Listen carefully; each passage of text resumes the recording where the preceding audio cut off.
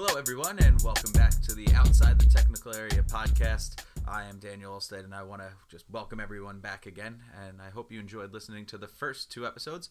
I apologize, but last week I had to take a week off from doing it because duties outside of coaching called in terms of my club duties, and I had to help out putting together and finishing up a fundraiser night for our club, a trivia night. So that's why I did not get to do a podcast last week. So I want to apologize for that, and hopefully we'll get back on track this week. Again, welcome back. I just want to let you know again that the podcast is available on a wide variety of platforms: Spotify, Google Podcasts, Stitcher, Anchor, as well as others. And again, if you would like to reach out, we are on Facebook at Outside the Technical Area on Facebook, and on Twitter at OTTA Podcast. And also you can reach us on email at outsidethetechnicalarea@gmail.com. And with all that said, we'll dive into our next episode.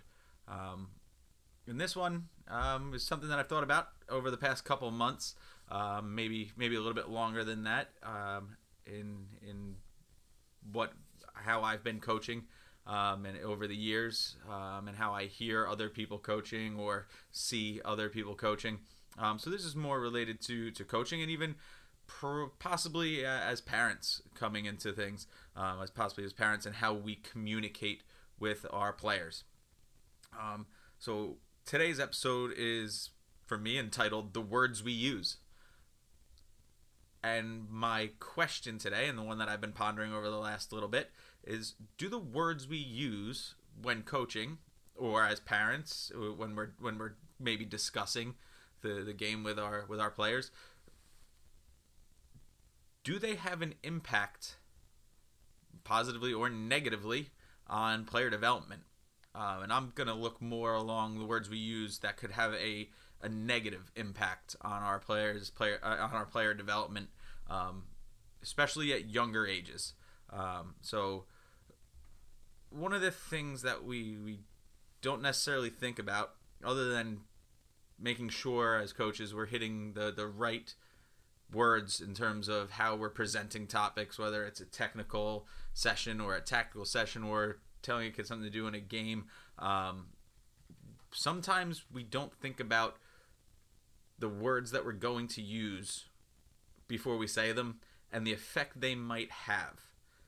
So for me, I'm thinking about words like never, or don't, and can't, and should not, and always, and must.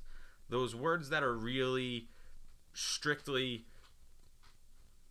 one-dimensional words that don't leave any room for interpretation. You know, if we're told you never can do this, that means I have no option. That's not a choice. There's no other choice.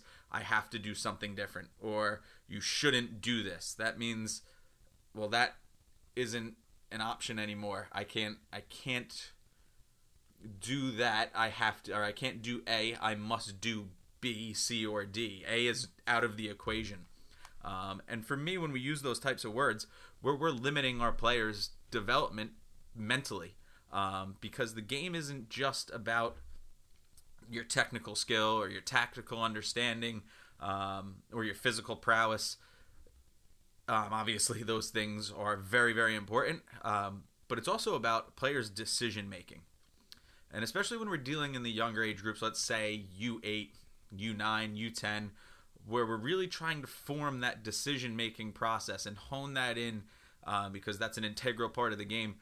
When we use words like never and shouldn't and always and must, we're stifling the player's ability to decide for themselves, and we're stifling their ability to be creative in their own mind and to make those choices, right or wrong. And when we use those words, I think ultimately it comes down to, as an adult, as a coach, as a parent, us fearing for a player's failure, or us fearing that the team is going to lose, or us fearing that they're going to put their teammates in in jeopardy of not succeeding on the basis of results. But are we then giving them a path of being unsuccessful by stifling that by the words that we use? So, I'll give you an example. And this is something that we hear all the time on the field. Let's say we are coming out of the back. We're going from our goalie up through the back, through our fullbacks on one side or the other, and trying to get the ball up the field. And the ball comes outside, and the fullback passes it back into the middle, towards either the center back or to the goalkeeper. And whether the pass is successful or not, and more ultimately this word comes out, or this phrase comes out when it's an unsuccessful pass and a goal's either scored or almost scored, we ultimately look towards the fullback and say something along the lines of, never pass it across the back, never pass it in front of the goal, never pass it through the middle. Now, I don't know if you've watched a lot of soccer over the years. Recently, there's some Champions League games on today, and then there'll be a bunch of Premier League games and Bundesliga games and La Liga games on this weekend as well. And I do believe that they do pass the ball across the goal, and they do it on a pretty regular basis. So to say never pass it across the goal is actually false, because it happens regularly. What you're actually telling the child to do when you say never pass it in front of the goal is, don't pass it in front of the goal, because I'm afraid you're going to make a mistake and they're going to score on us and we're going to lose. Because in that position as a fullback on the outside of the field, a player has multiple options. They can play it, let's say, up the line towards a forward or a midfielder. They could play it back into the middle towards a center midfielder. They could try to dribble 1v1 against their opposing striker or opposing winger. They could pass it back to the goalkeeper. They could kick it out of bounds if they so choose. They could try to play a long ball across the field all the way to the opposite midfielder. They could pass it to the middle to the center back. But the point is that there's options on the field for that player. And when you take one of those options away, the next time they get the ball, they're now limited in those choices. And they may no longer make the right choice now. Because now, the next time they get the ball, what if the only option they have is their one, let's say, outside midfielder, and there's 4 defenders around that player, and then if they look back into the middle, there's no one around their center back or their goalkeeper who they can pass it to, and maybe would help us change the field and get to a better point of attack. But the last time they were unsuccessful, they were told never do that. And again, never leaves no option. Never means there's not a choice. Never means don't do it again. So even though they might look and say, ooh, they're open, coach told me never do that. So instead, I'm going to try to force a pass into this player who's covered by 3-4 players, and we're probably going to lose the ball. And then they come back down and possibly get a scoring chance. When, in hindsight,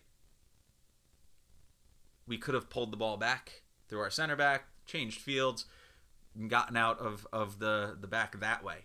But because we were told never, or you can't do that, or you shouldn't do that, does that now stifle the development of the decision-making process in the player? And I think it does dramatically. Because now that player is thinking, I never can go back to the middle. And maybe they're 8, maybe they're 9. And that could go on through the rest of their life. Or their young playing career through their ranks, until it gets changed. And once that habit or that behavior is ingrained from an early age of never do this, never do that, never do this, never play it across the middle, always look outside, always play it outside, that habit becomes, or that behavior becomes very difficult to change. I've had players who I've taken on in later years who played maybe for another coach early on in their playing. Their U8s, their U9s, their U10s have come on, and we've had this discussion. My coach always used to tell us we have to play it outside. We have to play it outside. Never play it back across the goal. And I've had to help in getting them to understand that there's a decision-making process to it. There's choices. And it can't always be outside. Again, always means every time you get the ball, this is what you do with it. So if, again, we can say never play it across the middle in front of the goal, or we can say always play it outside, they have the same effect. They limit the options. So my coach said always play it outside. So that's what I do. I get it, and I'm always playing it outside. Well, what if the outside isn't open? What if there are no openings there? Are you always going to play it there? But that behavior was ingrained from an early age. So now it's, hey, you can't always play it there. Because it might not be the right choice. There might not be an option there. Your team might, the space might be taken away for that pass. So what's the other option? Well, the other option is to either go back to your goalkeeper, go back to your center back, possibly go into your center midfielder. But now we have to formulate choices. We have to formulate decisions. And because that decision-making process was so restricted at an early age, getting them to recognize and change that pattern of thinking becomes very difficult. So we have to make sure that when we use words, we're finding the right words and finding the right way to say things. So maybe instead of telling a player they can never play it across the middle, or they always have to play it to the outside, we have to guide them into the choices that are going to be the best and the most optimal decisions that they can make. When do we play it back into the middle? When do we play it to the outside? Maybe that wasn't the best choice at that time, but here are other options. But that's still a choice, that's still a decision that you can make in this scenario.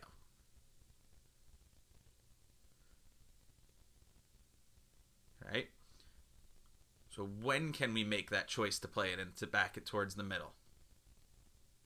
When can we make the choice to play a long ball to our striker? When do we make the choice to play it outside to our outside midfielder? When do we play it back into our center midfielder? All right? I feel like never and always are lazy ways of coaching. And they're fearful ways of coaching. And it's not fearing for anything other than losing. And that has nothing to do with player development when we get right down to it. When we start restricting choices, restricting development, restricting the decision making of players, what it is us as coaches or adults being fearful of results-based success. Wins, losses, standings-based success.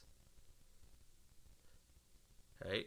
Where maybe if we're worried about player development and we don't use the words never and always and we guide them and we help them find the right decisions when the right time is, the success is actually that player making maybe a poorer decision to play it back into the middle at one point, losing the ball, them scoring the goal or getting a goal-scoring chance, and that player then learning from that experience to make decisions on their own of when can I play it back into the middle or when do I need to play it to the outside, and watching the growth from there.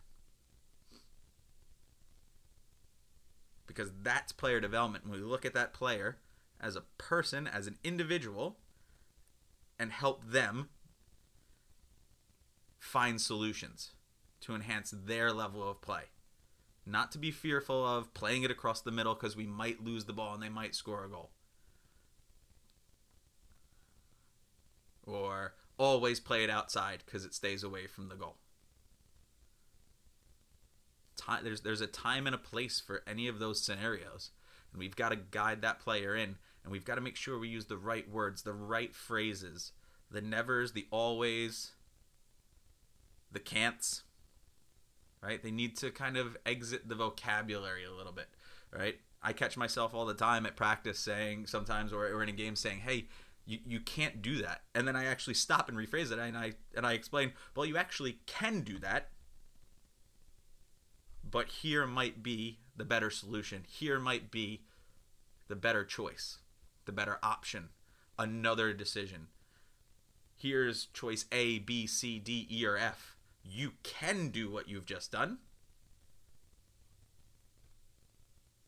But here's the other choices that you have. And here's what I see as a coach that might help you in this situation. Right? To tell a player they can't do something is kind of crazy because obviously you're telling them they can't do something that they've just done. So they can do it. Successful or unsuccessful, they can do what they've just done.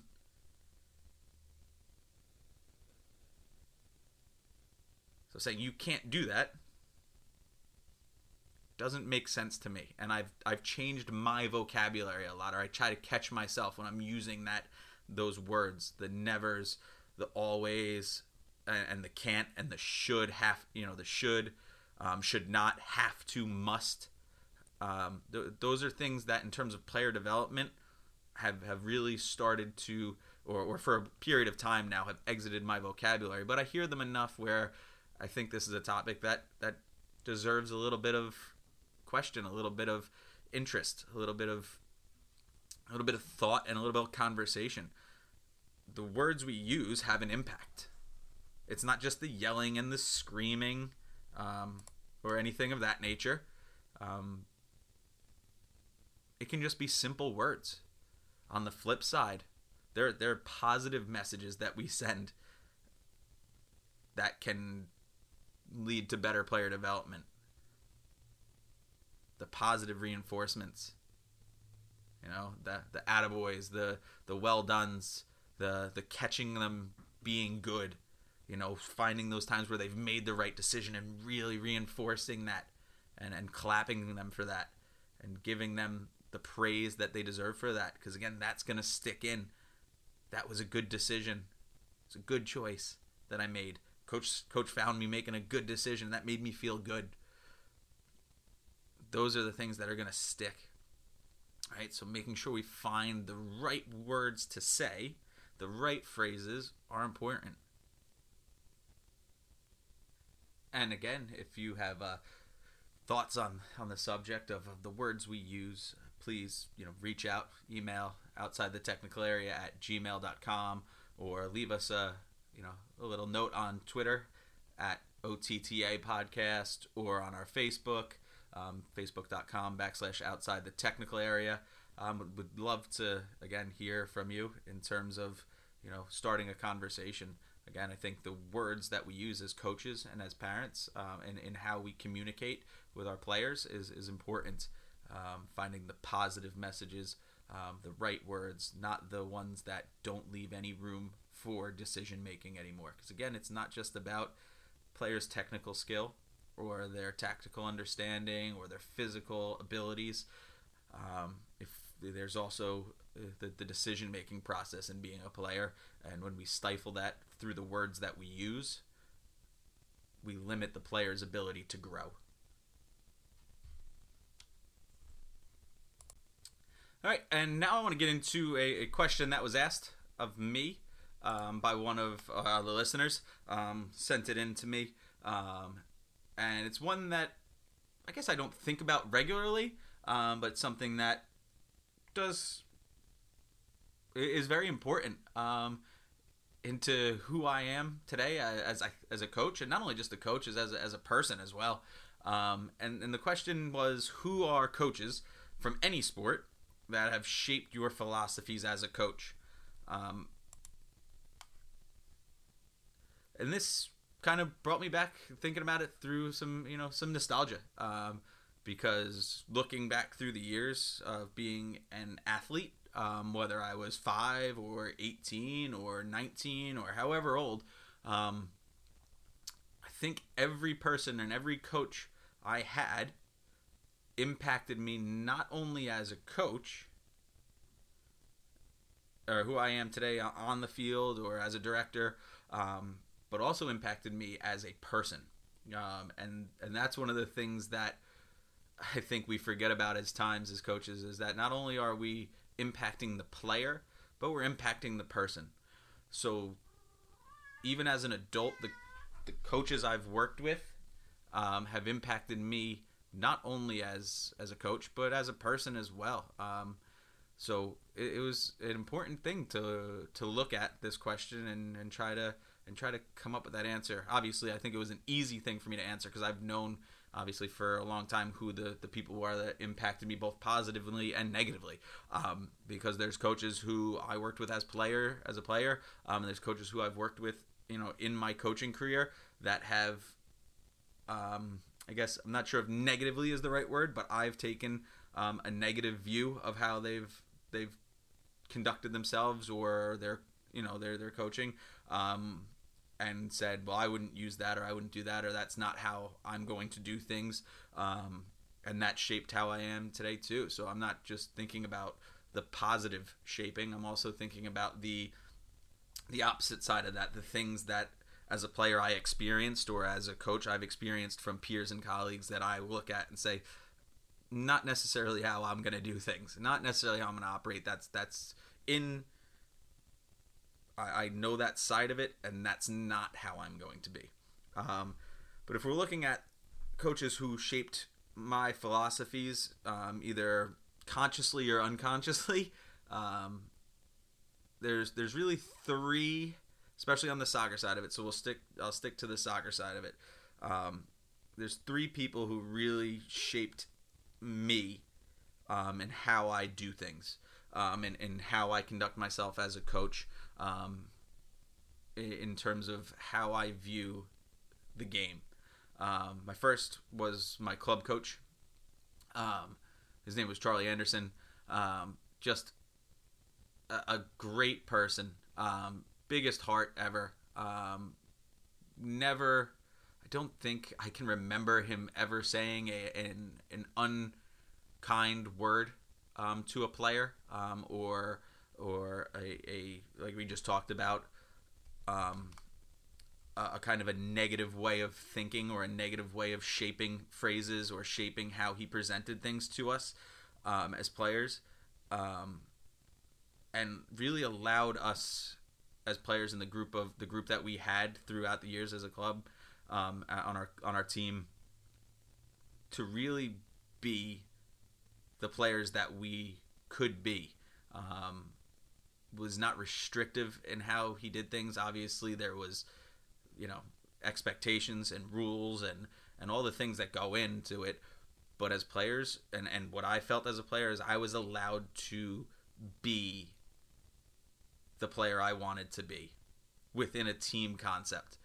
I had the freedom to be myself as a player. I never felt restricted that I couldn't try things, or that I couldn't, or that I could make, or that I would make a mistake and it would be held against me, or that I was going to receive a tongue lashing for making or being yelled at for making a mistake. It was just a very positive environment that he put together for us as players. And I took that, and I remember that, and I want the players that I coach to have that same experience, that same positive feeling, that same freedom of expression, that same lack of fear mentality. And we were also given that never say die type of attitude as well, and the constant effort and pushing till the end, that was ingrained in us as well, along with all the the skills that we needed to have as players, the decision making, the tactical understanding, all those things were given to us in combination with just that right environment that allowed us to thrive and be the best that we could be as individuals and as a team. And I think it's a testament to him, that a lot of us from that team, I think, I forget the exact number, out of a 16-player roster or 18-player roster, a number of us, quite a few of us, well, I think, close to almost the whole team went on to play at the next level in college. And I think that's, in some way, shape, or form, we a lot of us went on to play. And I think that is a huge testament to how he did things, is because we were able to thrive in that environment and grow as players, through the positivity, through the enjoyment, through the camaraderie. Because he was a coach, he was a friend, he was a mentor, he was everything a coach needed to be. So I look back at that experience throughout my age from 12 to 18. And not only did that impact me as a player, it impacted me as a person and how I now kind of deal with the players that I deal with on a daily basis, or how I deal in my own family life situations or my own personal situations. Those experiences that he gave us in that positive environment were things that have touched me and carried on through my life. Moving on, my next one was my high school coach, and then who later became a coaching peer, colleague, was Andrew Sadowski, my coach at Southold High School. We were a little community, a little school out on the eastern end of Long Island, with a big soccer tradition. And he was a person that, again, saw the best in me, and pushed me for that. Wasn't always, I would say, from a lack, not in a negative way, not in a bad way, wasn't always the most easygoing, or we didn't always have what I would say is the easiest relationship as I was a player. We had a great relationship, but he pushed me. As a player, that can be frustrating at times.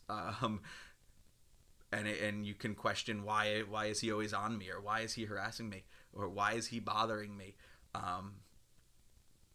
why is it always me, sort of thing. But he pushed me day in and day out, because he saw the potential in me as a player, saw the potential in me as a leader of a group, and those were things at the time as a young player that you get frustrated with.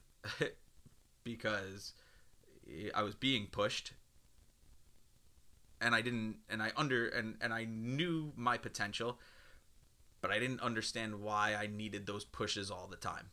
And some players need those pushes just for the experience of getting better, to not be complacent, to not be to not get passed by, to really reach their maximum potential. And he was that coach for me that really, in a positive way, maybe not always in the, arm around the shoulder, hey, it's going to be okay kind of way. There was some pushing in the right direction in a more assertive type of way. But I needed that as a player. At times I needed that. So I didn't become complacent about things. It wasn't my mental attitude to become complacent and not push myself, but having that coach that did see that potential in me and want to push me further made a huge difference. Also, he was obviously he was also a teacher in my school, and we did develop a good relationship through the years, both on the field and off in the classroom, outside of the classroom, to the point where I later became a coach throughout that system, through our high school system. First, him asking me when I was about 19 to coach the varsity boys team during the annual summer league that they played in. again, a daunting prospect. But again, someone who put their trust in me to work with players who were not much younger than me.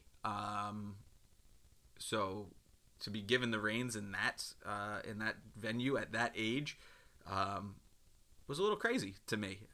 Looking back on it now, but also started pushing me in the direction of becoming a coach. I didn't really have any thought at that time of becoming a coach. I still was playing. I didn't necessarily think about coaching. I was going to school. I wanted to be a teacher, or so thought I wanted to be a teacher. And he gave me that trust to say, hey, I see you as someone who could handle this situation, not only on the field, but also the responsibilities that coaching takes off the field, the organizational aspects of it. So, and then later on, I became his assistant for the varsity team, and then the JV head coach at the school, and spent 4 years there coaching and working with him, and we traded ideas and thoughts and concepts. And one of the big things that I took from him was the professionalism that has to go in, and this was as a player beforehand and as a coach after, was the professionalism that you have to conduct yourself with, the right attitude, having things organized, having things set out, having a plan of attack every single day as to what you're trying to accomplish. Going into practices, not just thinking, okay, we're going to do this today, but what are we really working on today? What do we want? And then on top of that, what I took from him is being open-minded. Again, I was young. He had been coaching for a long time. I remember coming to him with some different preseason ideas, and him being very open-minded and accepting of those ideas, and actually taking a few of those ideas on board. Maybe trying to throw out some of the old mentality of running without ball for fitness, and starting to include more actual play in the fitness that we were trying to achieve in the players, more game-related fitness rather than cross-country or track-related fitness.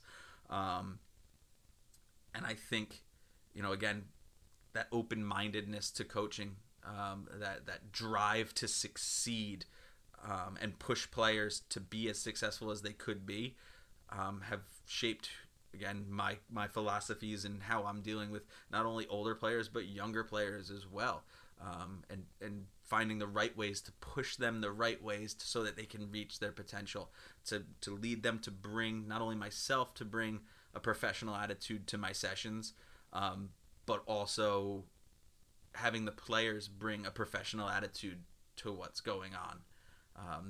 That when we're on the field, this is how we conduct ourselves. Our school team, our high school team, was very steeped in tradition, and it carries on today. How we walk onto the field, how we walk off the field, how we get on the bus, how we get off the bus, the music that we listen to on the bus, the music that we listen to getting off the bus for away games, the way we conduct ourselves around school on game days, what we wear to school, what we didn't do.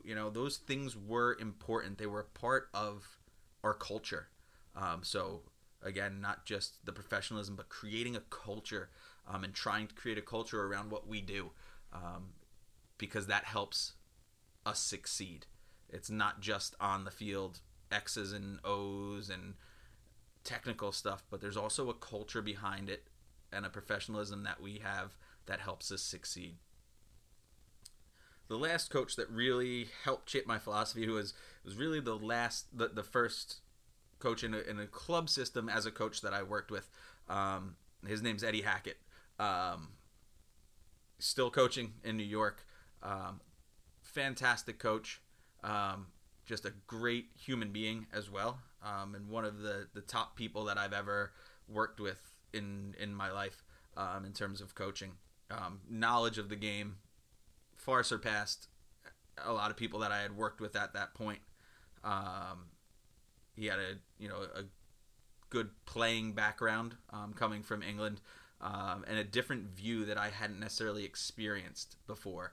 All the views that I had really experienced were all American views, bar a few here and there in terms of coaching, but to have an English or a European view of the game again was a big educational impact to me in terms of how I did things. Also, again, we had a good personal relationship off the field, which allowed us to talk about things that were outside of the field that revolved around coaching and being in the world of coaching and family life or things like that helped shape me in how I conduct myself on and off the field.